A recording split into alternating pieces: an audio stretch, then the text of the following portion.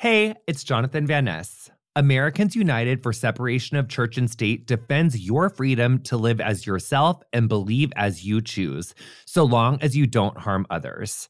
Core freedoms like abortion rights, marriage equality, public education, and even American democracy itself rest upon the wall of separation between church and state.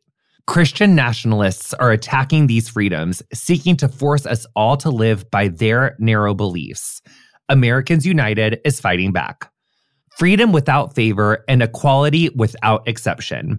Learn more about AU at au.org/curious. You ever own something that inspired you to up your game? We spend so much time in our cars, it's nice to have a car that makes you feel good. It's giving me like, you deserve to take care of yourself, girl. Honey, I just love a Lexus because it's giving luxury. It just gives like, nice. When we own exceptional things, they inspire us to do exceptional things. The all-new Lexus GX has exceptional capability that will have you seeing possibilities you never knew existed. Its advanced technology and luxurious interior mean that wherever you go, you'll never go without. And the features on this GX, honey? Available dynamic sky panorama glass roof. Available front row massaging seats. Ooh, available 33-inch all-terrain tires. That's wide. Available multi-terrain select. Live up to the all-new Lexus GX. Luxury beyond limits. Experience amazing at your Lexus dealer. Darling, I was on a vacation recently and stayed at an Airbnb, and then I realized that while I was away, my empty house could be making money, honey. If you're someone like me that is busy and not home all the time, your home could be an Airbnb, and it's actually pretty simple to get started. Even if you don't have a whole house, you could start with just a spare room. Personally, I really enjoy staying at Airbnbs. I really do. I love a good Airbnb. Who is that? Come back, British you. And it really is a great way to like support local economy and support local people.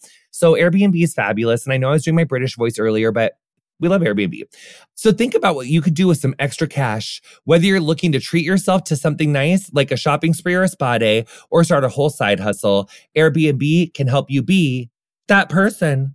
Your home might be worth more than you think. Find out how much at airbnb.com/host. Content warning. This conversation contains details about scenes that emergency first responders encounter. We discuss car accidents, suicide, forest, and bushfires. If any of these situations are personal to you, please proceed with caution. Welcome to Getting Curious. I'm Jonathan Van Ness, and every week I sit down for a 40-minute conversation with a brilliant expert to learn all about something that makes me curious. On today's episode, I'm joined by community-based bushfire management coordinator and lieutenant of the Diamond Creek Fire Brigade with Country Fire Authority, Fiona Macken, where I ask, how does Australia respond to bushfires? Welcome to Getting Curious. This is Jonathan Van Ness. I'm so excited for this week's episode. So just to kind of set the stage for everyone, we are in Melbourne, Australia, and we are in this really very spacious getting ready room at the venue where I'm going to do my stand-up show tonight in Melbourne. So thank you so much for Fiona Macken for coming to talk to us. You are the Lieutenant of the Diamond Creek Fire Brigade. This is a very major title. You also are a community-based bushfire management coordinator, and you're a volunteer firefighter with the County Fire Authority. So basically, you are very well versed in being a first responder, a firefighter. You've been doing this this is your life. It's your career. Well, it is at the moment, but I've only been in the fire service for 13 years, so I'm still a baby. A baby? Yeah, absolutely. But 13 years is major. That's a lot. That's a good amount of time. Maybe to outsiders, but when we've got someone in our brigade who's about to hit 60 years with our brigade, wow. I'm definitely a newcomer. Well, and I guess in that comparison sense, yes, but I think you're an incredibly well-suited person to come talk to, us about. And basically, the question today is how has Australia combated bushfires?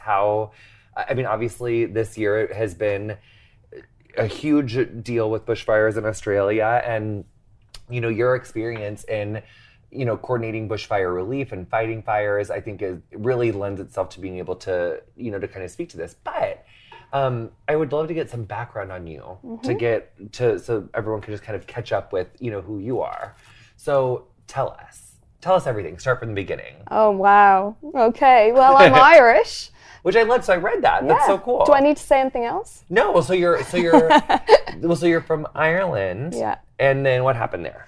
Then I finished school and I decided to do a bit of traveling, and I came to Australia to do some ski instructing for a while, and I fell in love with Australia. So I went to uni in Scotland and I came backwards and forwards doing my summer holidays down here in Australia, working as a ski instructor. So I did that for 5 summers or 5 winters, and then I moved here permanently. So, and you also went to, wasn't there some California in there somewhere too? Yeah, there was. So when I was at uni, I decided to do the student exchange program, and I went to UC Davis for a year. So you have experience living in, so wait, you went to uni in Ireland, Scotland. Scotland, yeah. Get it together, Jonathan. So, but that's really interesting. So you have experience of living in the United Kingdom, working in Scotland, then coming to the United States, and then subsequently coming to Australia. So it's very interesting. You've lived in a lot of different places. When did you realize that you wanted to get into the field of being a first responder and of being a firefighter? Well, actually, it was in America. So when I was at UC Davis, I decided to train as an EMT.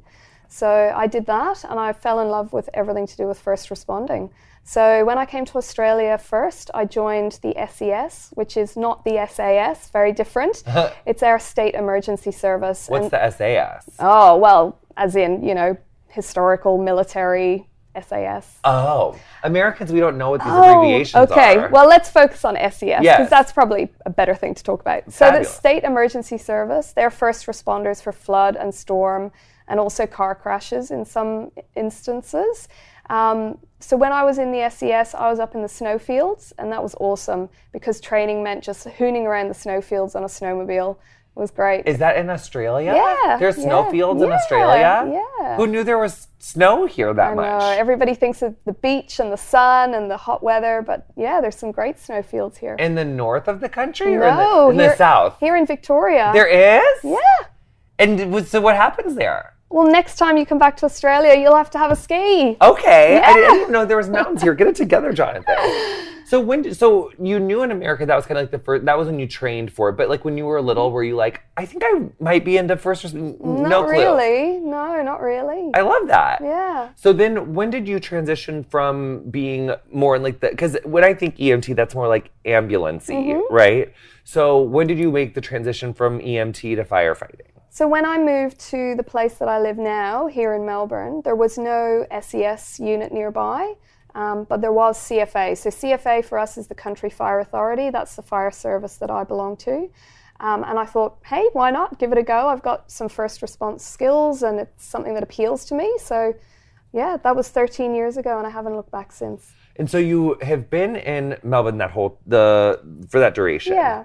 And then I know that the Black Saturday bushfires. So basically, I think it's hard for people that have never been in, emergency services or a firefighter or a first responder to be able to like really wrap their mind around what that sort of disaster would be like. It's like something that we see on the news and you think like, I hope it's getting better. And then you look for that like thing on the news where it's like, yeah, it's all over, like whatever the kind of disaster is. But I think that for first responders and first survivors of these events, it's like such a different experience because you have lived it.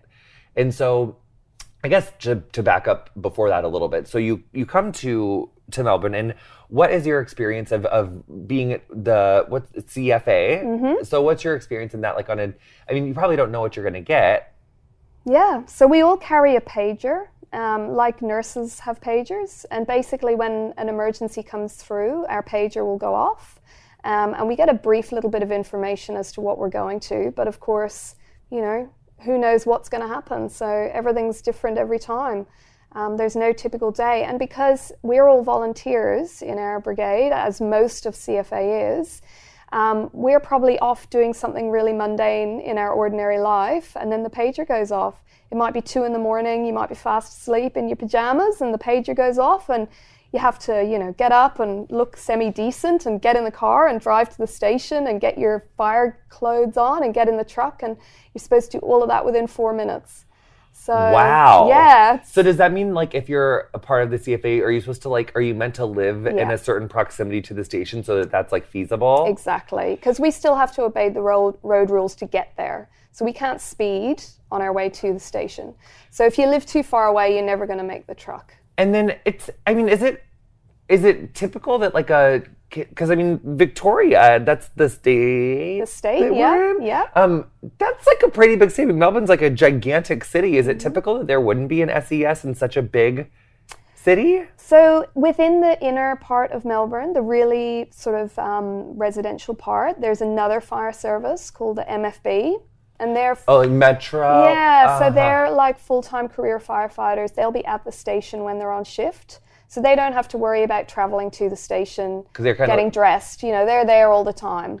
It's so interesting how there's, like, so many different ways for people to become involved in these services. Like, because I think there's probably, like, I don't know about America exactly, but I think there's probably similar things. That's just cool. It's like, just to say that there's a lot of ways that you can get involved generally. So before we go into the Black Saturday fires, I mean, so your pronouns, I'm she, her, your name is Fiona, obviously. So you are a female firefighter, which is amazing, and we love that story. But in my mind, I would think that, like, it is an occupation that is more male dominated. It is male dominated. If you look at the numbers, we've got about 55,000 volunteer members in CFA.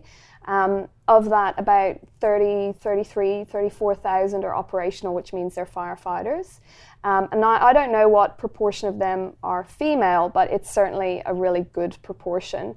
But I think the thing that people forget about our fire service, and probably a lot of fire services, is that it's not just about getting a truck out the door. There's a lot of stuff that goes on in the background. You know, we've got to get everybody fed, we've got to get everyone accommodation when they go away, we've got to get fuel for trucks, we've got to do communications, we've got to do education of the public, we've got to do logistics and planning, and not everybody involved in a fire service is a firefighter, but they're the ones that are seen on the media, and that's what everybody thinks about. But we would never be able to do what we do as firefighters if it wasn't for the army of people doing an amazing job behind the scenes. That kind of reminds me of, like, what we get to do on Queer Eye sometimes, and really it's like we wouldn't get to, I mean, obviously not fighting fires, but we wouldn't get to help any of the people who we get to help if it wasn't for a really large group of people, like, you know, on the crew helping us make all of these things happen. So it takes a village to, you know, to have a lot of these things happen. Absolutely. So, because also it's like, it seems, you know, and that makes so much sense when you say it, because when you think of if there was, like, a fire at a home, or there's been, like, a massive fire in, like, a car crash situation that's, like, next to, you know, a forest where something could happen, not only are you managing, well, especially if it, like, turns into, like, a bigger bushfire, it's like, and we're dealing with, like, losing houses and stuff, it's like, once the fire is out, there's a whole other contingency plans of, like, helping people find resources, helping, and not only the people who've lost homes, but also the firefighters who have maybe seen all sorts of different things, which I think is a good place to segue into Black Saturday. So you're minding your own business in Melbourne this day in 2009, and what happens? Well, we were minding our business that day, but we were aware of the fact that it was going to be a really bad day. So we've got reasonably accurate forecasts, sort of 7 to 10 days out. So we were expecting this day, and we were really on standby. So we had all our members down at the fire station. We had everybody ready to go. And yes, indeed, it happened. We got the fires. They were enormous. They were like nothing that anyone had ever experienced before. And because we had come off 10 years of drought, the ground was so dry and the vegetation was so dry that the fire was very, very intense, very, very quickly. So as a result of that, you know, a lot of homes were lost very, very quickly, and unfortunately 173 people died that day. And I guess as firefighters, you know, you train and you train and you train and you prepare, but then something like this happens and it's really a once-in-a-lifetime event. Right. Even the fires that we've had this summer, while they've been hugely extensive and, you know, they've resulted in a massive loss of homes and some lives and wildlife, they're very different to the 2009 fires. So, you know, these intense fires do happen and they're really unfortunate, but we do have the opportunity to forecast the weather and prepare to some extent. But the fires in 2009 at the time, like, were an unprecedented scope of fires in terms of severity and acuteness and the way that they came on so strong. Yeah, they sure were. So my understanding is that the meteorologists that were looking at the weather didn't actually believe that the conditions could actually become that bad. They'd never seen anything like it before. So when that, but the fact that this state had experienced drought in 2009 that kind of set the conditions up to have those particular fires be so bad, wasn't that also the case with these bushfires? Like there was kind of months of drought that kind of set the stage for it to become so severe? Absolutely. So the weather this summer, or coming into this summer, has been dry. The other thing that was a factor in the fires this summer is that a lot of them were in really remote areas, and so it's very, very difficult to get in and fight those fires. So we can use aircraft to an extent, but if there's dense canopy in those bushy or forested areas, then it's really difficult to put those fires out.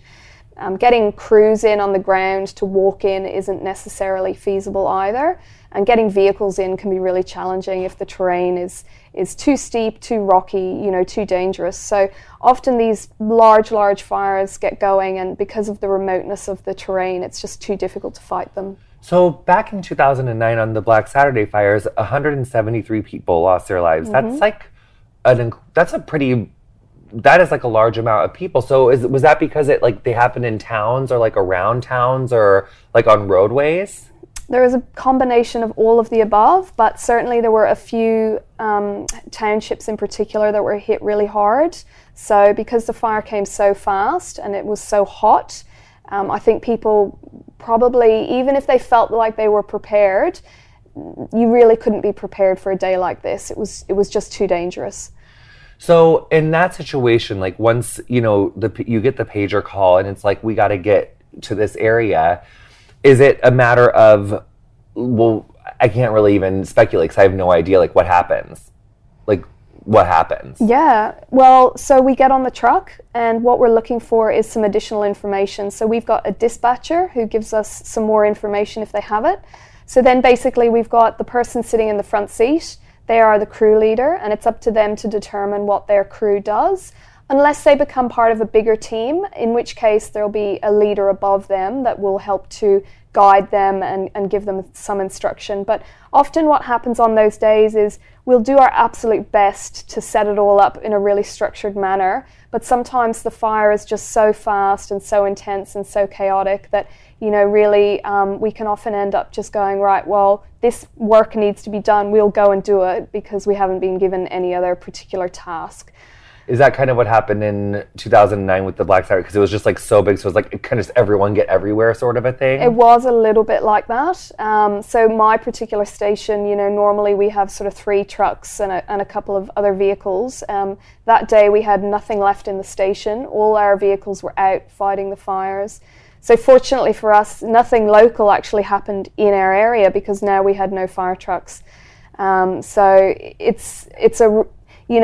like I said, we can plan as much as we like, but sometimes the reality of the chaos just takes over. Fiona, we're going to be right back with more Getting Curious right after the break. In the brand new book, Dear Bi Men, author, peer counselor, and creator of the hashtag Bisexual Men Speak, J.R. Youssef offers an unapologetic guide for readers who are Black, Masc, and Bi. The book features cutting social analysis, personal stories, and reclaims bi plus visibility in a culture of erasure. It also offers practical feedback on how to unlearn internalized biphobia and homophobia, fight back against erasure and stigma, navigate sex, dating, partnerships, marriage, friendship, and much more. It's available now wherever books are sold. North Atlantic Books is offering listeners 25% off, plus free shipping. Purchase Dear Bi Men at www.northatlanticbooks.com and use code CURIOUS25 at checkout for 25% off and free shipping. U.S. mailing address required.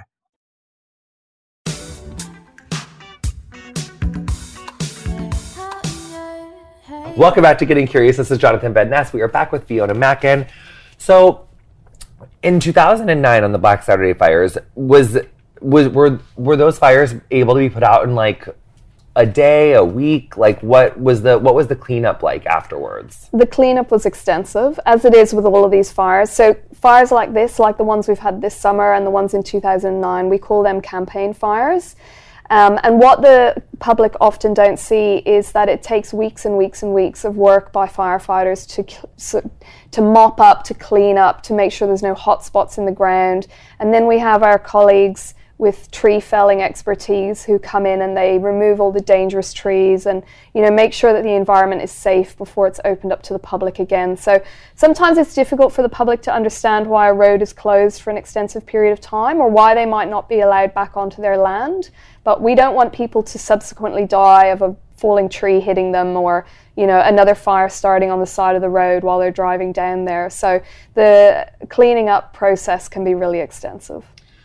And then what about the psychological resources for firefighters? I mean, I would imagine that there is a lot of like potential for like post-traumatic stress disorder here. I mean, I'm sure you would see a lot. Absolutely. I mean, it's a really unfortunate part of the job, but I think, and I can only speak for the fire service that I'm a part of, but the CFA is really, really good at providing psychological support to its members. So we've got a number of different layers of support.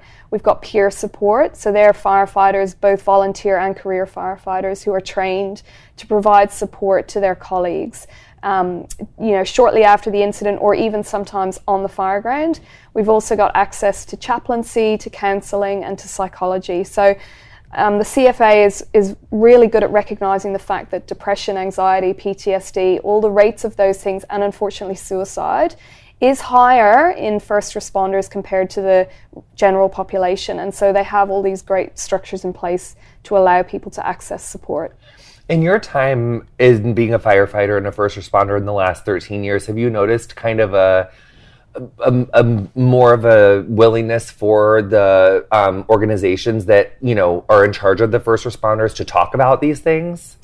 I don't know if it's necessarily coming from the people in charge, but it is certainly much more common for people now to talk about mental health than it ever used to be. I feel like in my short time in the organization, the leaders have always been really good at encouraging that, but I think it's become much more a natural part of our lexicon now. So, you know, we will, as firefighters and those that support us, we will much more readily talk about the fact that I really struggled with that job, or, you know, I'm dwelling on that job more than I should, or that job brought something up for me that wasn't really healthy for my mental state.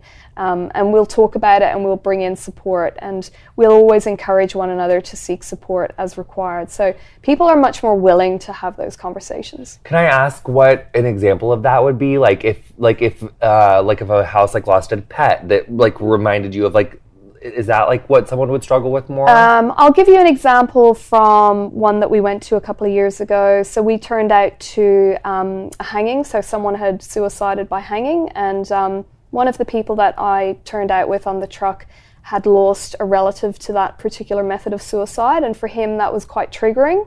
And he readily admitted it. He said, "This is how my brother died, and this for me is a triggering episode." And he was really open about going and seeking support. Yeah, I think it's so important for us to be able to say, like, when we need help, when something has been really traumatizing to us, and that is very clearly something that would be traumatizing. But that brings up another question in that example, is that, like, you know, firefighters in this volunteer brigade are not only being called out to fires. Like, it could be an incident of suicide. Is it kind of one of those things of who's ever there first? Like, if the police don't get there first and you guys are dispatched? No, it's less about who's available first. We've actually got a really distinct structure by which we run jobs. We've got a whole system that determines which agency is in charge. So it could be the SES if it's a storm or a flood. It could be the police. It could be the fire service. It could be the air safety people. It could be the train people. It depends on what the incident is. So all of that is already determined in a legal structure. And then if one of the other agencies is in charge, then we as firefighters might be a support agency. Got it. But if it's a fire, then it's us. Got it. So as to say that in a supportive capacity, there is like a whole endless list of scenes that you may find yourself on. Absolutely. Wow. Pretty much. In fact, it is endless, because the system that we work under states that if we have the resources or the skills or the people, then we can be a support agency. So there is actually no end to what we could support. It could be an alien invasion and we could support it. Yeah, if you have the people. Yeah. Yeah. Jeez. You need anything? Can I help you with it? It's fun. Is it? Yeah. So, what part? Oh, you've got to have fun. I think you go nuts in this sector we're probably all nuts anyway, but you've got to have fun. We absolutely have fun. Yeah. And is that like, what are like the fun parts of the job? Is it like the camaraderie between everyone? Yeah, the camaraderie is amazing. They really become your other family, really and truly. And then what would you say to like other little girls, not only in Australia, but like all over the world that are curious and interested in becoming a first responder or going to school or getting further training in it? Look, I'd say there's a couple of things. If it's something that they're interested in, absolutely pursue it because there's something there for everyone. Firefighting is not just about being all macho and, being some burly bloke. There's so much more to it than that. And the thing that I like to really draw people's attention to is that when we go to an emergency, it's an emergency generally because it's impacting on people. That's why we need to help, okay? Now, if you're the person who's in an emergency situation and needs help, this could possibly be one of the worst days of your life. You've just had a bad car crash or you've just lost your home to fire. So one of the things about emergencies is that they're generally emergencies because they involve people. So someone's suffering something they need help with. And the thing that I like to remind people of is that when we're attending emergencies, the people are the really important part. They're the part that need the looking after the most. Okay, we need to put the fire out. We need to, remove the crashed cars, whatever it is. But there's people at the center of all of this that need caring for. And not to say that men can't do this, but I think women bring a really strong element of caring and empathy to an emergency situation. Lots of men are fantastic at this as well, but what I see is women naturally gravitate towards helping the people that are suffering, and they bring this whole other caring element into firefighting that perhaps the community doesn't traditionally think of. And I know that we've been to incidents where we've done an amazing job at looking after the people at the center of it, and they've come back to us afterwards with gifts and thank you cards, and they've just been so grateful because that hour or 2 hours of caring right in the middle of it when they've needed it the most has really, really helped them. And then I just, for whatever reason, I had this intrusive thought in when you were telling me about that. So if that statement or that like anecdote makes like, 80% of like girls or women who heard that be like, yeah, fun, like I want to get into that. But then what if there's like a 20% who's like, fuck that, I'm just as strong, and if there's someone suffering, I'll call you an ambulance, bitch, I'm gonna go move this fucking car, because like I want to show this dude that like I am actually gonna just move, big hairy bloke, I'm just as strong as you are. Is there ever any girls like that? Yeah, I love that. But like there's something for everyone. There's no one that's excluded. I love that. You might not, for whatever reason, whether it's a physical disability, a learning disability or whatever, you might not be able to jump on a truck, but there's so many other things that you can do in a fire service. So if people are interested in emergency services, but they're for whatever reason not able to jump on a truck, jump on an ambulance, whatever, just look into it anyway, because as I said, we can't do what we do without the army of people behind us. So become one of those special people. So I have like 19,000 other questions.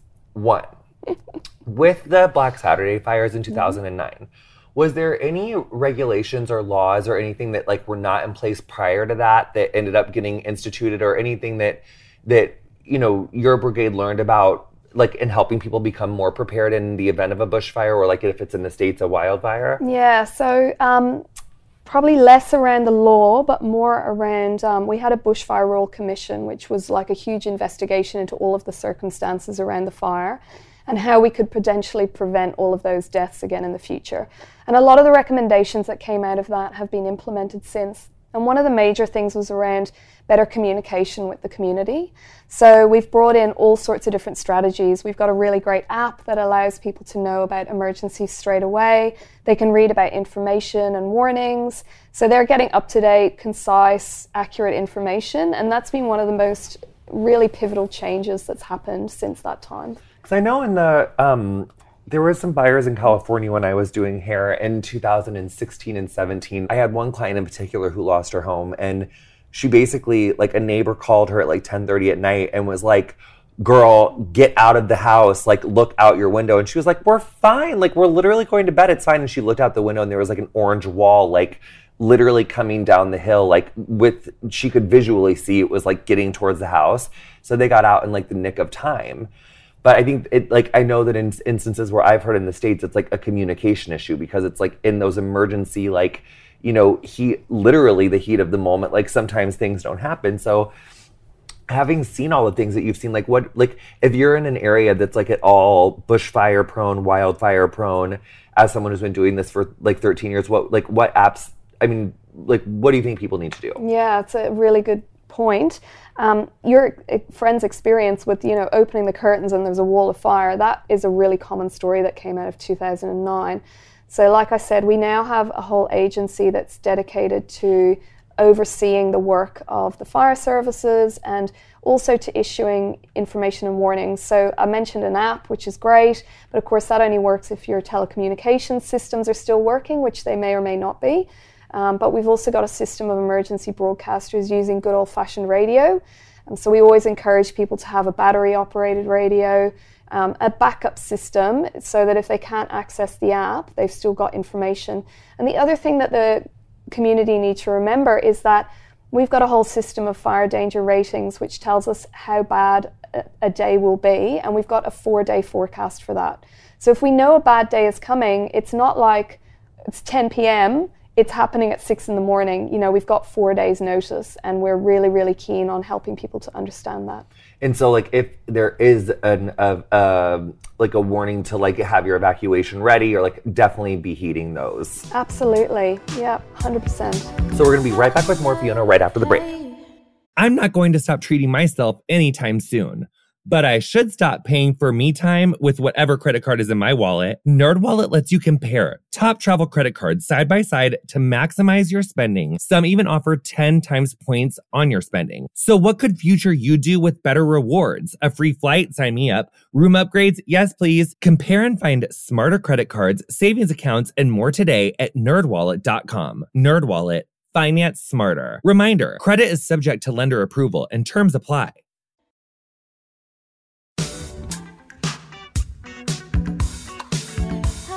So welcome back to Getting Curious. We have Fiona and Macken. So that makes sense to me. Another question. Obviously there has been discussion in Australia, not only in Australia, like all over the world, about the relationship between more fires, more intensive fires with global warming. And there's people at, the highest levels of government that all have, that are approaching this with varied levels of urgency.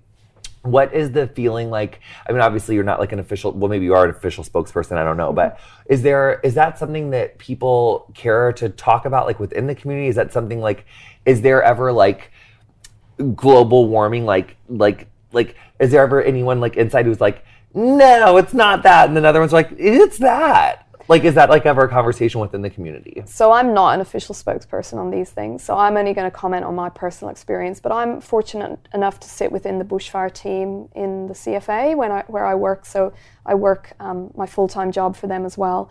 And amongst us, there's absolutely no doubt that global warming and climate change are real, absolutely no doubt. And amongst the communities that I've worked in, it's the same. They're all convinced that climate change is real. So I don't experience people that doubt it. However, I know they exist, but my experience certainly has been that there's no doubt. But it's like when you were saying that, relatively you're a newcomer into this, and there's people that have, that are in your brigade that are approaching 60 years, which means that when they came into the brigade, there was probably firefighters that had been there for 40 years, 50 years, and basically, generationally, we have not seen these fires of this magnitude, of this intensity, so like much together. Yeah, there's certainly an incidence of the number of really bad fires, but the other thing that we're seeing is a much longer fire season. So traditionally in Southeast Australia where we are, January and February were the bad months, and if we could make it through those 2 months, then that was pretty much it. The fires that we saw this summer started in September. And wow. And except for all the rain that we've had, we actually originally expected them to be going into April or May, which is like November for California, right? It's crazy. Yeah, like it was like in the middle of the fall, like the fire started here. That's really a hugely long season. Yeah, so we've gone from like 2 months of really bad weather to focus on to almost 6 months. So then I guess Okay, so then that's that. So then that kind of brings us to these bushfires. And so you were just saying that your full-time job is also with the CFA, which is Country Fire Authority. Yes, thank you so much. I'm just acronyms aplenty. So my job's actually to run a community-based bushfire management project where we have project officers that go out to the community and basically say, you're at risk, how do you want to deal with it? So traditionally, as agency personnel, we've stood up at the top of a room in a uniform and we've said to people, right, you're at risk and this is what you're going to do and this is what you're going to do. Oh, and we'll give you a brochure as well. This is totally turning it on its head and it's taking much more of a community development approach to it and sitting down with the community and saying, okay, how do you guys want to reduce your risk? What would you like to do to stay safer? So how did that happen? So we have a whole program of work called Safer Together, which is a government-funded program, basically getting all of our agencies and stakeholders in bushfire to work better together, and that includes putting community at the centre of everything that we do. And all of Safer Together came about after a fire that escaped, basically, a planned burn that escaped. And so our whole philosophy is about, as I said, putting the community at the centre of everything that we do and asking them how they'd like to reduce their own bushfire risk. And they may or may not take an option or a route that agency particularly like. But agency also need to understand that this is what is important to the community and this is what matters to them. And when we give them the power to make the decisions about their own safety, they'll own it and they'll really run with it. So when they're faced with a fire, they'll do the things that they had planned to do.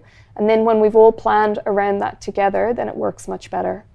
So, but basically, I was trying to get with what you're full time in coordinating and working in firefighting all the time. That's what working with communities. So I've got my full-time job, which is running a project 9 to 5, Monday to Friday. Then I've got a casual job on the side, which is running community meetings, so helping people to stay safer. Then I've got my volunteer roles, and they're sort of squeezed in wherever they can be. Yeah, but yes, so you are slaying the helping people fight fires and recover from fires game, is what I'm trying to say. My life is 24/7 fire, and my partner is also in the fire brigade, and my dad lives with us, and he's also in the fire brigade. A family of firefighters. That's so cute. Well, we never get a break, though. I'm a bit sick of fire sometimes. I would imagine. What do you do? I mean, I think that's a really good point. What do you do as a first responder for self-care and for breaks, when and if you ever get to have one? I'm a bit obsessed with the gym. So for me, it's about staying fit. Love it. So that's a really gorgeous way for self-care. So we love that story. So when you talk about, it takes a lot to run. It takes a lot to run a volunteer organization that sends out fire trucks and coordinates fire trucks and helps people, set up resources. And I think one thing that came out of this, which also we can 100% not talk about this, but I think and we can edit the fuck out of it, but I just think it's important to note, is that so when I was coming to Australia and realized that I got the opportunity to do this tour, and then I realized that the bushfires were going on at the same time, and obviously from America, I saw just how much was in need, and Celeste Barber was doing such an incredible job with her fundraising efforts, and so I wanted to help there, and I urged people to donate through Celeste's efforts, and then after that I was let me work with the RSPCA and the Australian Red Cross for donations to have at the shows, and if we could send money from the States and anyone that comes here to just help along. And there was a lot of press around the 10% that Australian Red Cross takes for its backlogs, and I thought about that because I had so many people that were not Australian sending me really intense, shitty DMs about that. Basically because they had read an article or two, and it says that there's controversy on something, which really all you ever need anymore to start controversy is one tweet, and then all of your good work was for nothing, and you're a shitty fucking person forever, according to Twitter, which is, fact. So I'm kidding. But it's when you're thinking about if someone's 10% and they just got, $10 million for how horrific these are, to me, it's yeah, that makes sense. It's a bigger, more unprecedented fire than you've ever had, which means that you're probably working with more people than you've ever had, and it's more coordination than you've ever had, and you need to get water, firefighting resources, food, shelter, all of these things. That will cost more than ever. So I guess I just am asking, that doesn't happen for free. You're exactly right. Yep. And I think in CFA, obviously, we're fortunate that the mass of our workforce is voluntary, so that is for free essentially.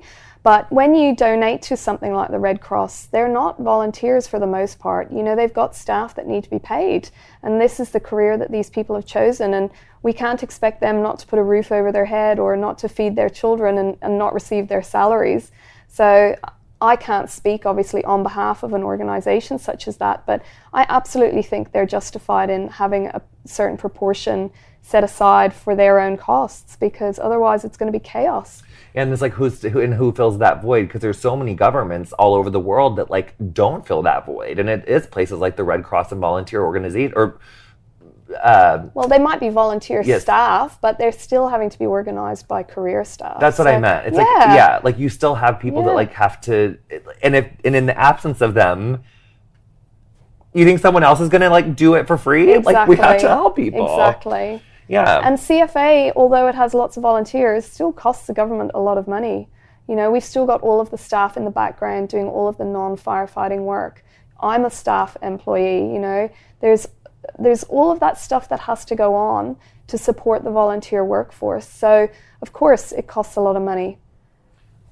So the other thing to bear in mind is outside of the charities like Red Cross, the Victorian government itself has actually established a bushfire relief fund, and they're going to donate 100% of the monies that come into that to those that need it. So rather than 10% of that money going to cover the overheads associated with charitable causes, they're going to cover those overheads as a government, and they're going to give 100% of the donated money to the community. Works. So I guess if you're listening to this episode and you were particularly miffed about the 10% that the Red Cross of Australia is taking, honey, the Victorian government's not, so just go on over there and make your little donation there. Yes, yes, yes.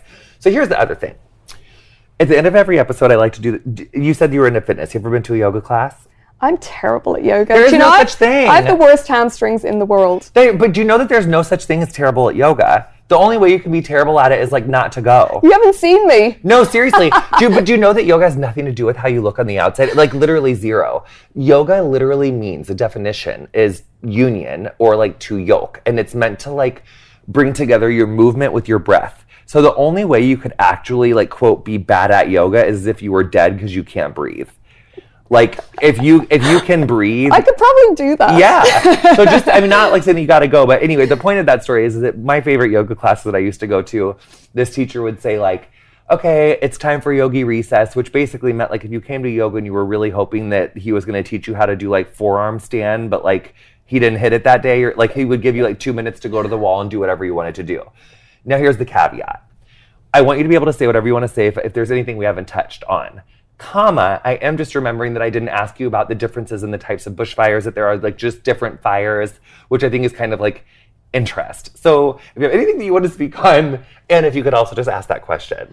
Okay. Or answer that question. I can probably answer that question for you. Yes. So there's a few different types of fires that we think about. So I think in America you guys refer to them as wildfires. Yes. So they're sort of outdoor fires, and we would probably use the word bushfire more. But bushfire really talks about where the bush and the forest and things are on fire. But of course, we can have grass fires as well. So we have bushfires and grass fires. We can have scrub fires as well. Often down on the coast, we've got more scrubby kind of vegetation. Oh, is that like on the beach? Yeah, that kind of thing. And then there's structure fires. And I suppose the one that most people would think about would be a house fire. But of course, lots of other things can be structures as well. And then there's other non-structure fires. So a non-structure fire might be a car crash that's resulted in a car fire. So we've got lots of different classifications of fire.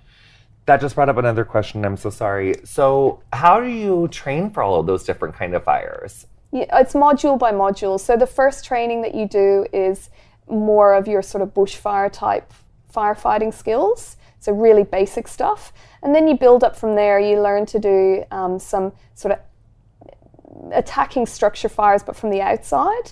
Then you'll build up to attacking a structure fire, but actually going into a burning building. And that includes learning to wear breathing apparatus on your back. Then you'll go on and you'll gain other skills. You might gain driving skills or crew leadership skills. It goes on and on and on. There's no end, really. But you got all that stuff, and you're like the lieutenant. That's like you're all the way up. No, there's a few that I don't have that I'd like to get. Like? So I would like to become a structure crew leader. So I'm a crew leader, but not in a structure fire situation. But that's quite hard to find, that course. And I'd like to become a strike team leader. That's where you go out and you lead a group of trucks when there's a bushfire. Ooh, strike team. So you would be the one that's like, and then so basically would you have like a map and you would like know where all of like the fires are and you'd be like, no, like take this highway because like then we can get like this triangulation. Yeah, sort of. But interesting. With, with the less right of the highway, unfortunately. Oh, why? Because you just have to like drive in the forest? Yeah. Really? Yeah. So you off-road? Oh yeah, absolutely. None of it's on-road. Well, very little. Wow. Yeah.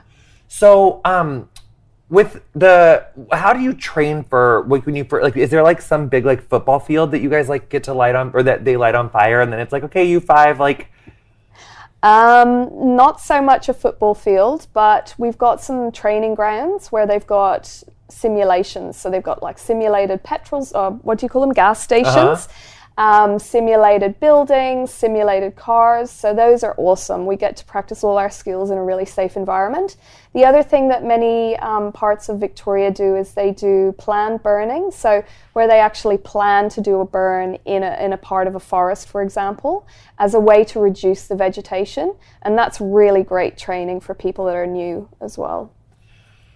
For whatever reason, that just reminded me of this story that I feel like would be so hard to train for as a firefighter. In my hometown when I was growing up, there was this massive flood, and then this gas station that was like submerged blew up, and there was a fire on top of the river on this gas station. Yeah. Have you ever heard of that? Yeah, absolutely.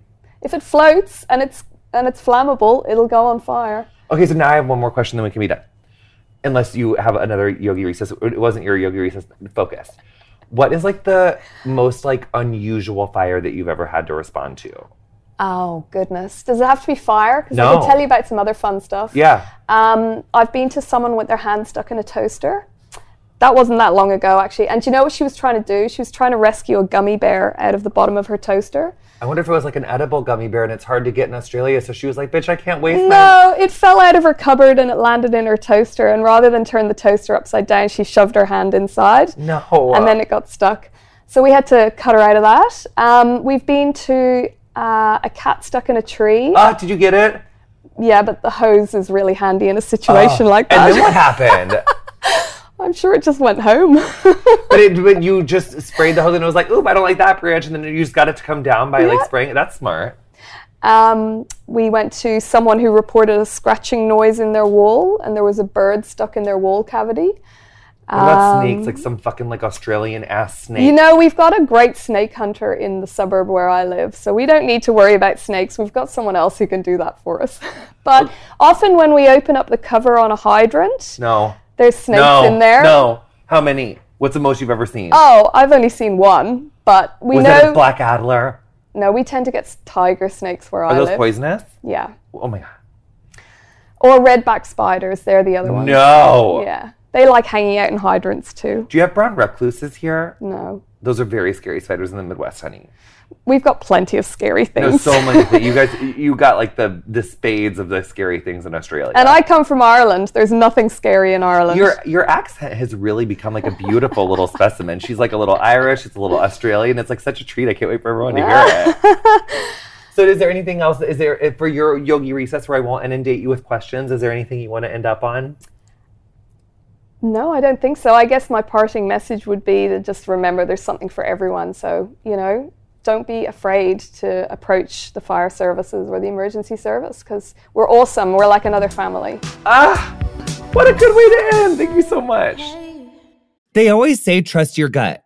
But one time, my gut told me to bleach my eyebrows. And that was fashionable, but not widely well received. While probiotics can't help you with most of your gut decisions, it can give your gut a little bit of support. And Ritual has your back.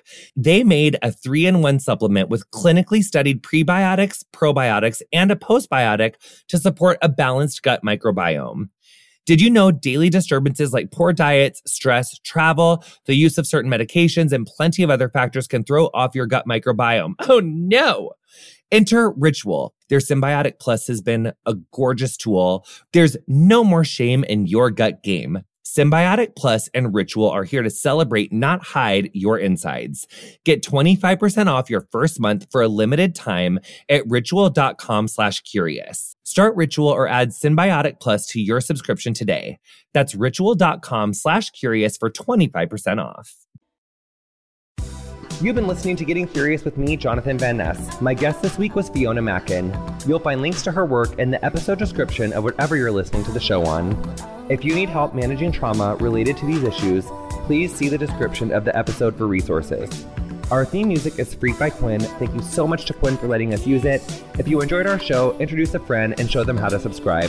Follow us on Instagram and Twitter at CuriousWithJVN. Our socials are run and curated by Emily Bosick. Getting Curious is produced by Colin Anderson, Julie Carrillo, Chelsea Jacobson, Ray Ellis, and me, Jonathan Van Ness.